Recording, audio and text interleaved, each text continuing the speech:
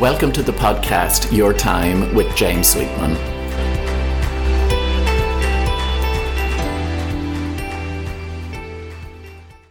Hello and welcome to this week's episode of Your Time with James Sweetman. Thank you for tuning in. I'm delighted and honoured this week to be joined by a very special guest. Now, for Irish audiences, my guest today needs no introduction, Bibi Bascombe. The word I associate with Bibi is pioneer. As a broadcaster, Bibi has presented more than 1,000 TV shows and was the first woman in Ireland to have her own chat show. As well as RTE, she's also worked with the BBC and ITV.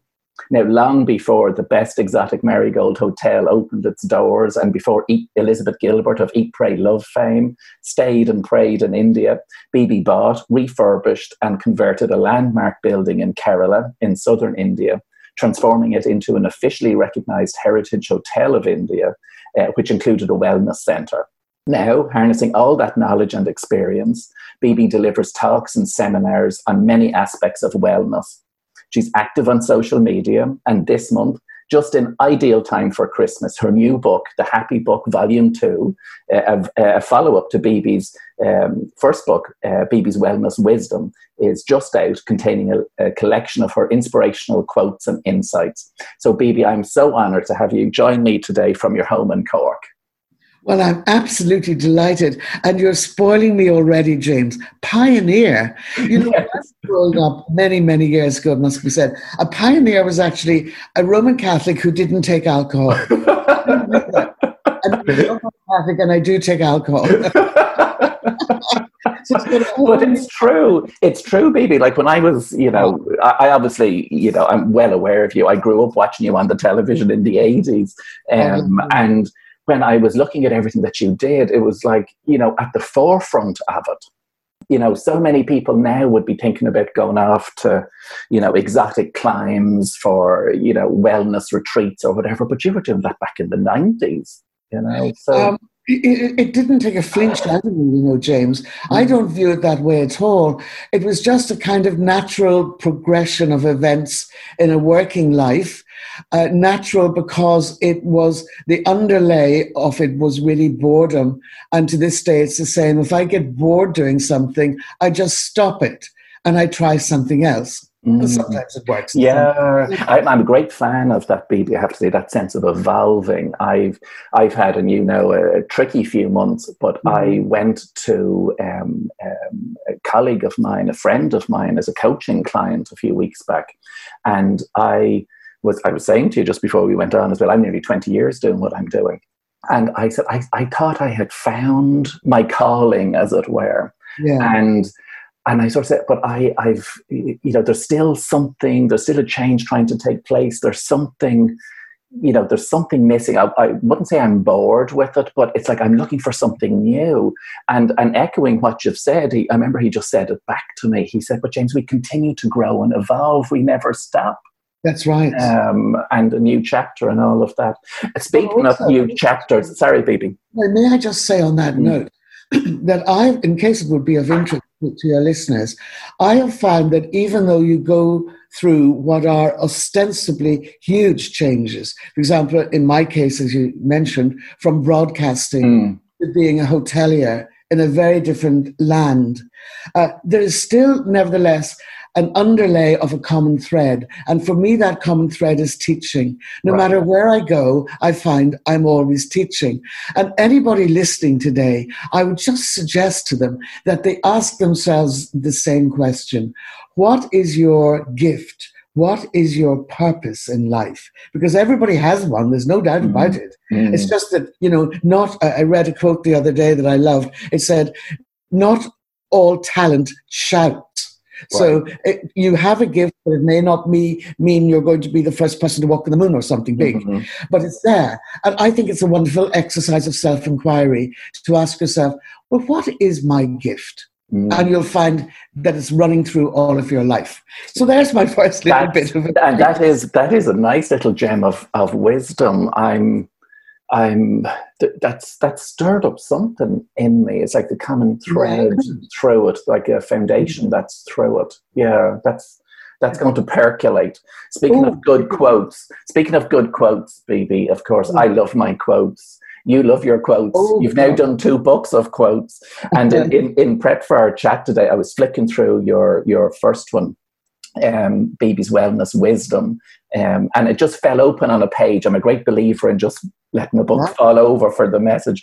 And the quote on it was, "So many people live fast, busy lives, but since when did speed contribute to happiness?" And I just thought, well, amen. And I needed to hear that.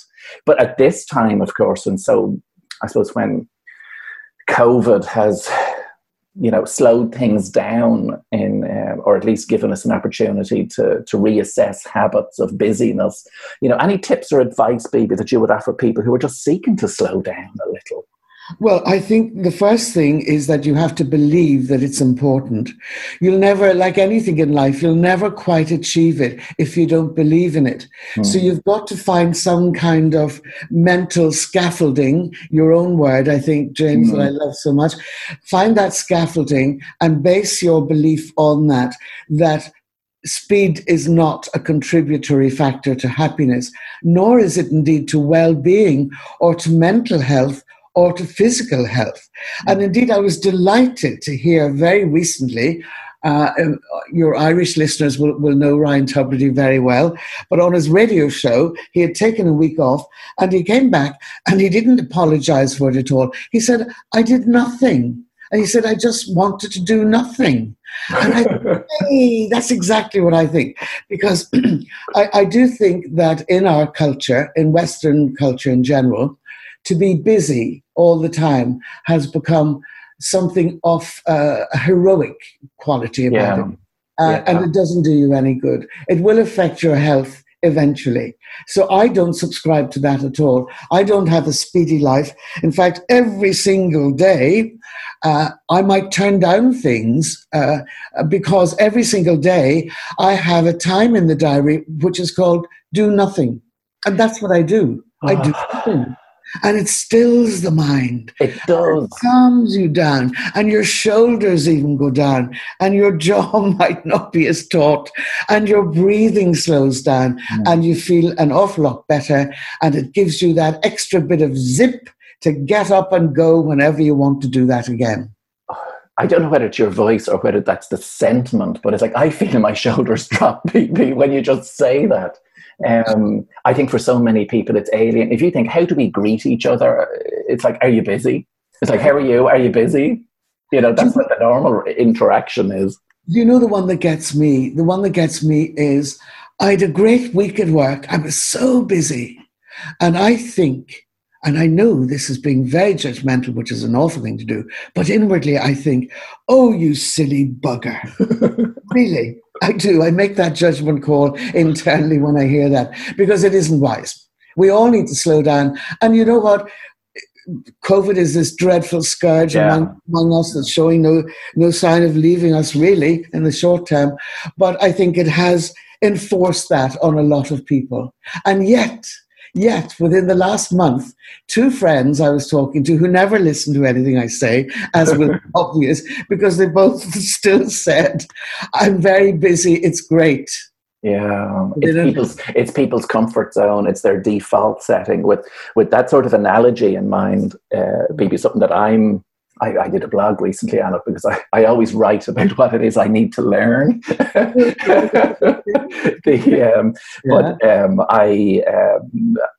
The analogy came to me when I had to update the operating system on my laptop, and I said, "Gosh, maybe I need to sort of update my own operating system a little," and I've called it self-care 2.0. So the analogy for sort of filtering the requests that come in or how I'm spending my time is really based on, will this sort of fuel me? Will this add to my self-care or will it deplete it? Yeah.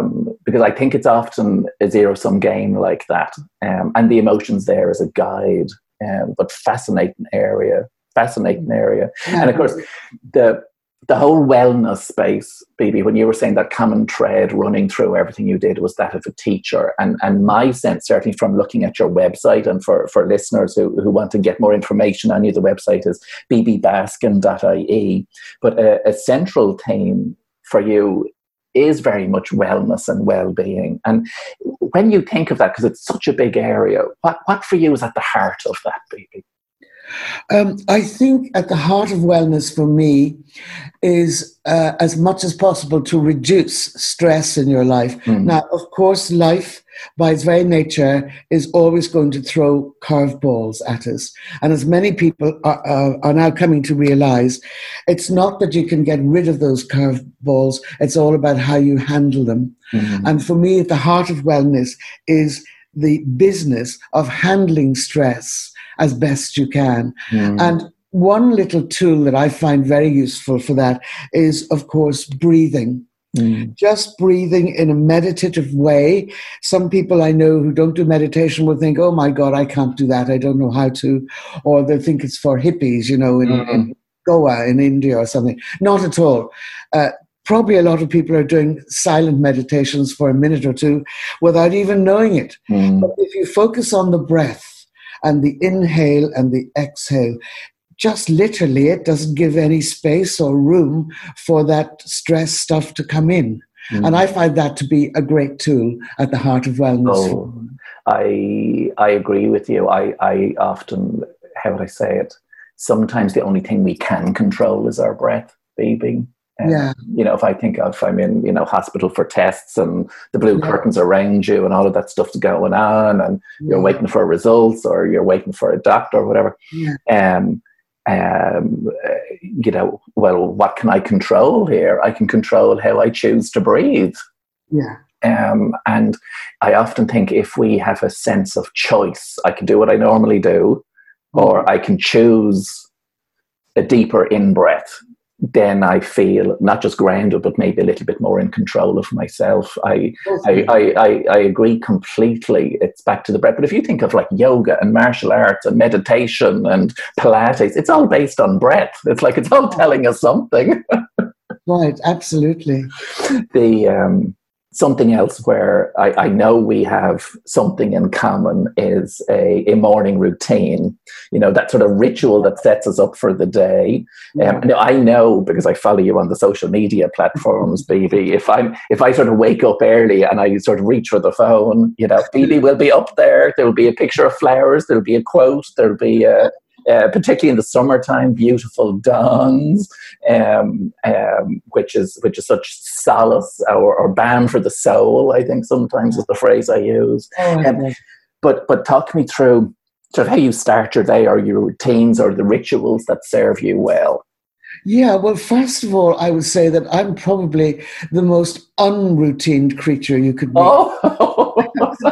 I love the freedom of being able to choose when and where and what I'm going to do. I'm sounding like a spoiled girl, I know, but I just think that's a wonderful freedom. And so where possible, I don't engage in routine at all. Right. Having said that, back in the day when I was on television, it was mostly live shows, so you had to be routine. You had to get your sleep the night before. You had to be at rehearsal. You had to certainly be on air when the clock struck the time it was, and all of that. But now that I have choice, I find I do have early morning routines. But again, I would say to anyone who thinks routine is a very boring scourge among us, I always set it this way. If I want to do something that should be routine, I never go for the 7 days a week. I give myself the freedom to not bother my arse doing it twice at least. So I go for the 5 out of the 7, or maybe even the 4 out of the 7. Now, clearly, if you indulge in that sort of practice, you're never going to hit the Olympics because that would take 7 days a week kind of training and routine. For me, though, in the early morning, the first thing I do, and James, may I chastise you? You said that sometimes when you're waking up, if you reach phone. I know. Put it this way: normally it's in the far corner of the room, plugged in. out of reach. But if I'm awake and I'm saying, oh, go asleep, go asleep, go asleep, my justification for reaching for it would be to go to the app Insight Timer and to put on some music. But half the time, if I'm being honest, I'm opening up something else, not that app. Of course. And as for leaving it in charging overnight, you can, you don't have to do that at all. I consider that a bit of an excuse. Right. So I'm not going to handle that. But for me, I wake up. The old cliche is apparently, I don't know, is it disgusting or not? The old cliche is that there are only two things that should happen in bedroom. One is sleep. But technology shouldn't come into it. In my case, I tell you what I do, James. I waken up, and I wouldn't say I waken up clearly and, full of getting. I can be a bit sluggish because I need to be a bit more fit physically. I tend to spend a lot of time in what I call the gym of the mind. But I really am not very interested at all in the gym of the body. And that's a lack. So what I do is I slowly come to my senses. And I just slowly turn around to the side of the bed and I put my 2 feet on the floor and I notice them. And then I feel grounded. And I take it nice and slowly, go into the bathroom and all of that. But the main activity, once we've done our ablutions and all of that, is that, as you would have seen, I go out into the garden. I make sure I get a good big dollop of fresh air because I live in the heart of the countryside, so I don't have fumes around me. And I go into the garden and I pick out and single out some lovely little bit of nature. It might be a flower, they're getting scarce now. It could be a leaf, it might, something simple. And I will have thought of a wellness thought before I go out. I have a book of quotes all to do with wellness. And I'll take one of those and then I'll make my little video, the wellness video in the garden in the early morning. And it sets me up for the day, and I get a lovely feedback about these things. And there's no end to them. I don't know how many I've done at this stage. And in fact, you mentioned in your introduction about last year's book of quotes and now the one out this week, Happy Book. They all started with these little videos of wellness and well-being in the garden. Because after I'd made several of them, a friend of mine who's a publisher, and in particular a digital publisher, he said to me, not everybody's on social media. Why don't you let me publish some of those quotes? And that's how the books came into being. So those early morning wellness videos are a big part of my life. Not every morning, as I said. And then I come back up the couple of steps. It's at the front door. And if it's not raining, I stand there for maybe 3 to 5 minutes and I do a breathing exercise called pranayama. Right. And for those of you who are not familiar with it, the one aspect of it that I do is very simple. I can even describe it in words, even though we can't see it. You simply close off one nostril with your thumb. Let's say, if you want to do it with me now at home, your right nostril, I'm closing it off. You can hear it in my voice.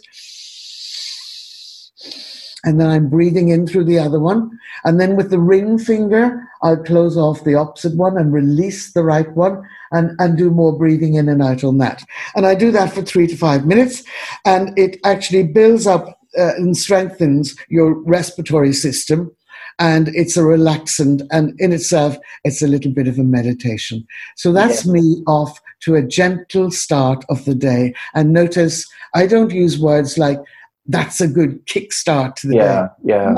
Kicking, the thought of it. So it's a gentle start for me, and I love it. Yeah, there is a gentleness, an ease, a flow. Of course, everything you've mentioned is mindfulness as well. It depends how we label it. It's also fascinating, and now that thread has come back to when you were speaking about that underlying thread that goes through everything. Yeah. It's so often, and I see it so often with myself and certainly with clients I work with, Bibi, that when they're just living their life in a way that works for them as best they can, that's when, how would I say it, we're ripe or the ideas come to us, in this case, with your friend Michael with the book. I mean, you're just out there doing what fuels you, and yes, you share it and it's of benefit to others, and then other people see it and they'll say, can we have more of this, please? Yes, lovely. But sometimes, and again, going back to that ease and flow and gentleness bit, it's like, it just evolved. Yeah. You know, just evolved. There's a lovely, there's a beautiful simplicity to that that's really speaking to me, I have to say. Yeah. I think that when you try to live in a way that suits your being, you know, you're not going to go too far wrong. Mm-hmm. And there was no much premeditation or preamble in any sense of my starting to go out to the garden. It was just a natural thing to do, get a nice blast of fresh air and look at some beautiful things of nature. And then, hey presto, a year later, we have a book. Yeah, I must, and of course, it's ripe. It's out this week. The book, and if people are looking to access that, I know they can probably visit your website bbaskin.com. But I saw on it as well there was a link to the publisher and an email, so I'll call that out as well for listeners. Oh, that's very good. I should say. Yeah, you won't find it in your local bookshop, and unfortunately, they're closed anyway at the moment. Yes. But again, through Michael, the publisher, and I know you said you'd give the details, yes. But another way, which is even easier to remember, is just contact me, and I will then pass it on and get the sales team to send it out. To follow it up, yeah. You can find me on social media, as you know, or there's an email which is on the website. I'm very easily found because my name is not sort of like Mary Murphy. You might look up Mary Murphy on social media. Scrolling through hundreds of them. Yeah, but your website, bbaskin.ie, and then it's BB Baskin, obviously, on Twitter and Facebook. And the complicated one, if you wanted to contact Michael, I have his email here. It's michael.mulcahy @no1, no1.ie. And I see the book is €15 plus postage and packaging. That's right. As well. So perfect, ideal stocking filler. Let's speak about change for a bit, BB. I think, you know, we all know life is change, and we've dealt with change, and you've instigated a lot of change. I think 2020 is change on steroids. You know, I often, there's so many quotes with change, but one of my favorite ones by Einstein is, you know, life is change, growth is optional, choose wisely. What are your thoughts, your personal philosophy, as it were, with change? Well, drawing from my own life, I mean, I suppose I rather abruptly on occasions opted for change. It was a choice. And, you know, leaving a very good job in RTE, and I can't find any fault with RTE in terms of my experience of working there, none at all. But I just knew, James, at that stage I was, I think, mid-40s. And I just knew that there was more to life than the little thing that I was experiencing. And by little, I mean in terms of just living in a country that's an island nation. Across the pond, just in London, I could see that there was this huge city that had all sorts of multinational, interfaith people in it. Mm-hmm. And I knew there was this bigger world out there, and I used to describe it as, I wanted a little nibble of it. Maybe I got more than a little nibble. I got a big gulp of it. As long as there was no indigestion, people. Gaviscon at the ready. I did go off to a developing country, first of all, not an English-speaking one. You know, the safer places would be, say, Australia or United States. Yes. Because of the commonality of certain aspects of our cultures. But no, I went for, you know, what my mother would have called whole duck or no dinner. Mm-hmm. I went to a developing country. I went on my own as a woman. Mm-hmm. And then I changed career as well. I became a hotelier. Mm-hmm. So all of that I instigated myself. And I think that people should be perhaps more forgiving of change. You know, before COVID, and still sometimes online, on Zoom, I give these motivational talks. Mm-hmm. And one in particular is all about change. Mm-hmm. And I illustrate it with these stories from my own life. And then I try to draw some useful conclusions that might help other people bring change into their lives. And for me, I think the greatest bit of armor that you can find for yourself, excuse me, if you're bringing in change, is that you must not be afraid of failure. Now, that is a very big ask, because I'm sure that fear is singularly the biggest thing that holds us all back from trying something new. But if you can get your head into a place whereby you have no fear of failure, that will see you through. A lot of people will think, what will people think of me if I fail? Does it matter?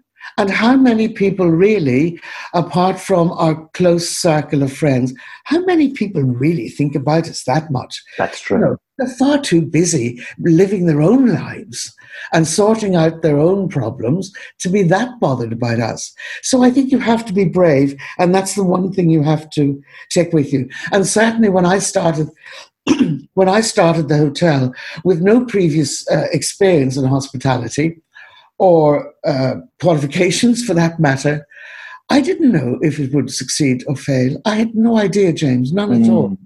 But I carried on as if it would succeed. And, you know, within a year, we ended up in the Sunday Times of London, described as one of the 10 best sleeps in all of India. Gosh. A big lie. A big But did I say anything? Not at all. I laughed. What? There was even fake news back then, baby, was there?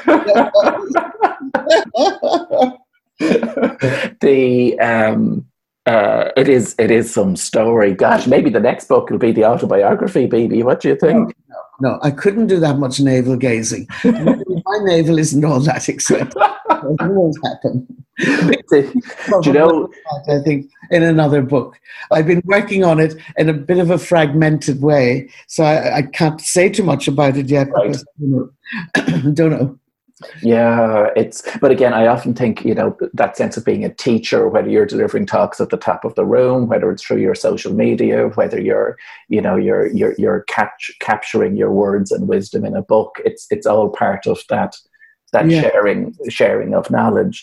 What struck me, and again, I'm always reminded of something I've heard or listened recently. I can't remember what it was. It's funny with morning routines, and I do my bits of yoga and that in the morning time, but I often have something uplifting on playing in the background when I'm in the bathroom, when I'm in the shower. And I think it was yesterday I was listening to a talk or whatever it was, but they had the phrase in it, you know, do you bet on you? Oh. You know, as if you were like a gambler or whatever. And now I think I've been to a bookies once, you know, for the Grand National or something. Yeah. But it's like, you know, do you bet on you? And it's like, I said, gosh. And I said, well, for me, I think I do. But I was reminded of that when you were speaking, baby. It's like you bet on yourself going to India that you would give this a go. Yeah, I suppose I did, but not consciously at the time. Yeah. And again, just as we said earlier, albeit in a different context, things in India I didn't one day decide I'm going to go to India and set up a hotel. Not at all. I went for 3 weeks of a holiday, actually. And I stayed for 15 years. Oh, right. Yeah, there's a bit of a story in that, obviously. I would say again, things just evolved. The 3 weeks became a month. The month became 6 months, and you rent a house. And then you say, oh my God, I've no income. What am I going to do? Yes. I bet a roof over my head. And you buy a building, and you think you're going to live in it. And then you do it up so nicely. You think you'll bring in people and maybe at weekends for a bit of company, like B&B. Yeah. And then you jump through another few hoops and you become the owner and manager of a heritage hotel of India. Gosh. So it's gradual. I've just given you the potted version. Yeah. It's back to that evolvement again, or organic growth, if we wanted to get very fancy with terminology. And also on something that you had mentioned earlier as well, baby, that I think is true for so many people, and I can put my hand up to it, that sometimes the instigation for change is that sense of boredom, or the sense that, you know, I'm very lucky to have what I have, but I'm looking for more. Yeah. And to pay attention to that. Yeah. What I was looking for, James, wasn't and never will be, I think. I wasn't looking for greater wealth or anything. Money has never really attracted me.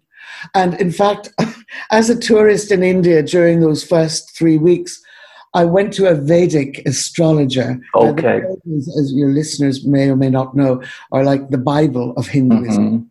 The Vedic astrologer is taken very seriously. Indeed, it's not like California, read your horoscope and the dream job. And he said to me on the subject of money, he said, and I can still hear his words, and this is, crikey, this is 20 years ago. He said, "Madam, you'll never be rich, but you'll always have enough money to do." Okay. And you know what? 20 years later, that man was right. He could foresee into my bank account. So no, I never went after something new for the sake of money, but for the sake of personal fulfillment and growth, most definitely. It reminds me of one of my absolute favorite quotes. It's one of Oprah's. We all seek the same thing, the fullest, truest expression of ourselves. Ah, that's a lovely one. Yeah, the money is secondary. It's an expression of ourselves. I've more to give, or there's that sense of broadening horizons, etc. Yeah. Gosh, baby, we could chat all day. We, as I knew this would happen, let's close with a few. I call them the quick fire round. I think they're based on the old Proust questionnaire. Sometimes they lead the conversation somewhere else, or it gives an insight into yourself too. So, what's your most cherished possession, baby? Oh, crikey! A thing? Yes. I'm not that much into things, but yes, there is one thing that I do absolutely love. It's a bookcase. Mm-hmm. And it was hand carved for me in India, and I shipped it across. And I actually saw the men who hand carved it, which was a real honor to see them producing this wonderful craft so beautifully. And of course, books like yourself, I'm sure, surrounded by them. So that would be my favorite thing of all. Yeah. Wow. Okay. Lovely. And that reminds me of, because I wouldn't describe myself as someone who, is good with their hands or making things. And I have huge admiration for the craft of making things.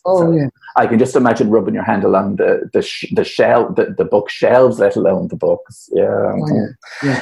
What inspires you? Because you are an inspiration yourself, baby, but what inspires you? Oh, I know exactly what would inspire and what does inspire me daily. It's this thirst for learning that I have. Mm. I can almost get fidgety. I tried it during the summer. It was a lovely summer's day, just this summer gone by. And I thought, I'm not going to read anything today. I'm not going to study, and I'm not going to write down anything. I'm going to go outside and stay in the sun and the fresh air and everything else.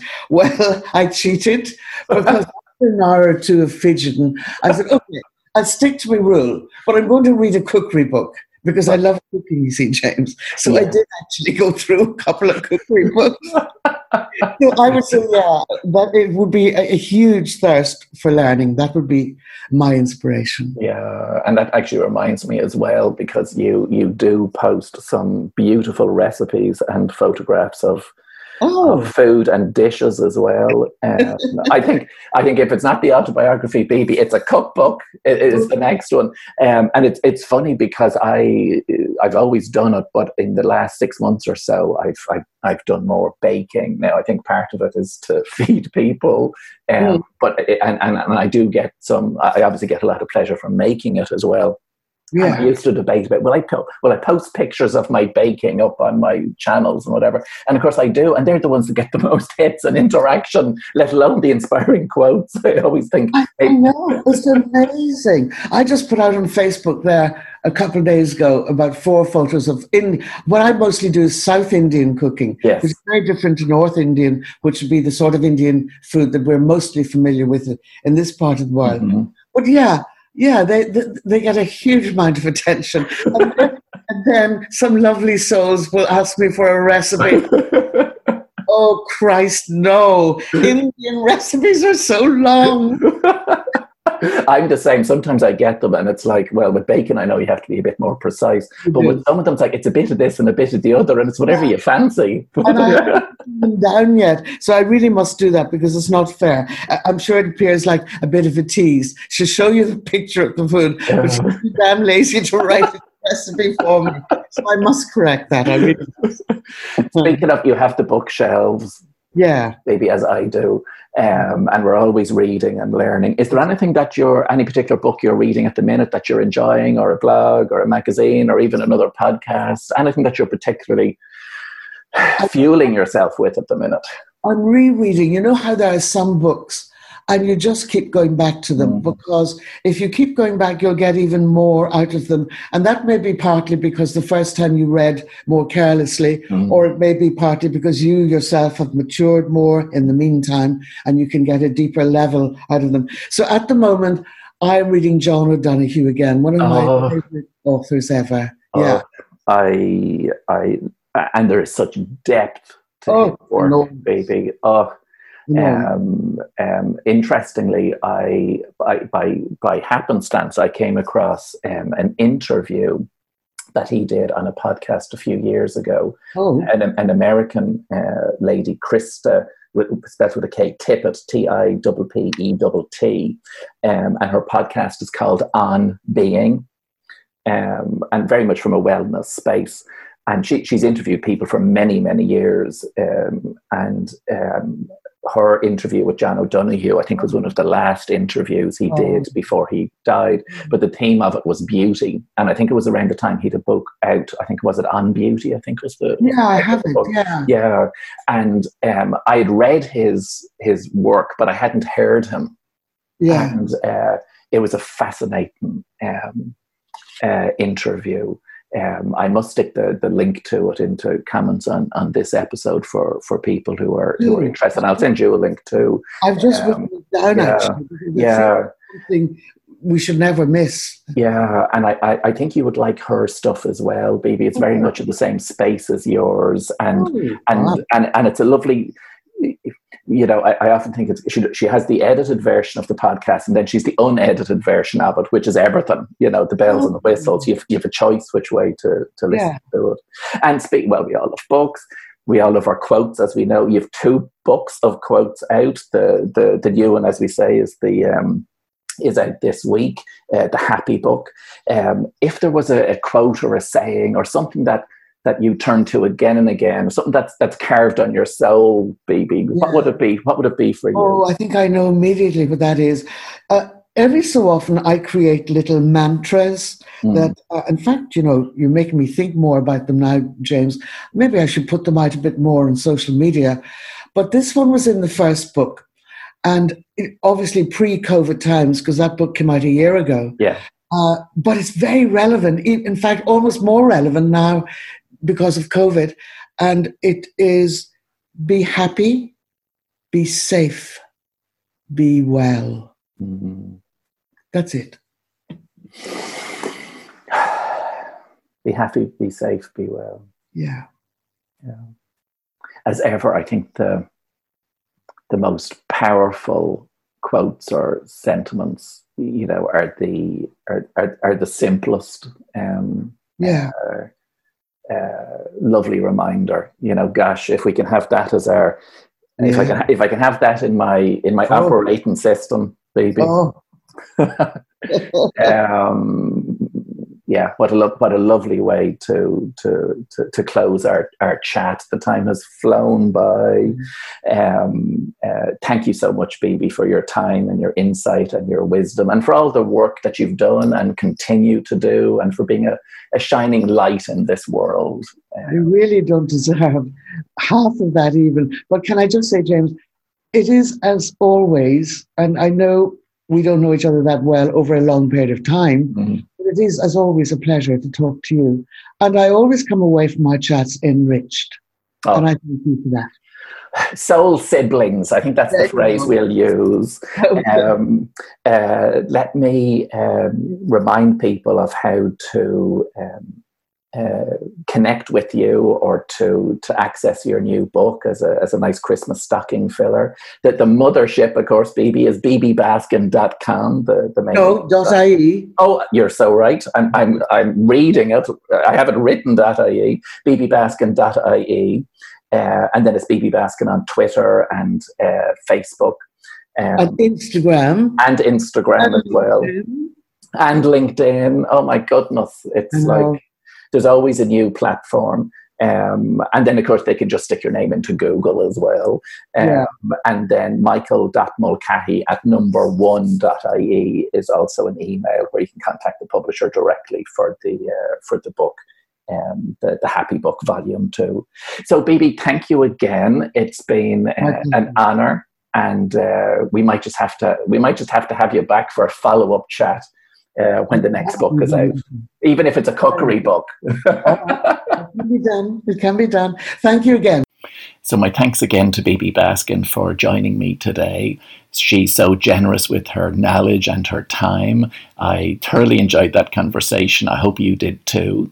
To ensure you don't miss any future episodes, any other guests that I have on, feel free to hit subscribe. And if you enjoyed this episode, I'd love to hear from you, some comments, or of course share it on social media. More information about me, James Sweetman, is available on my website, jamessweetman.com. So until next week.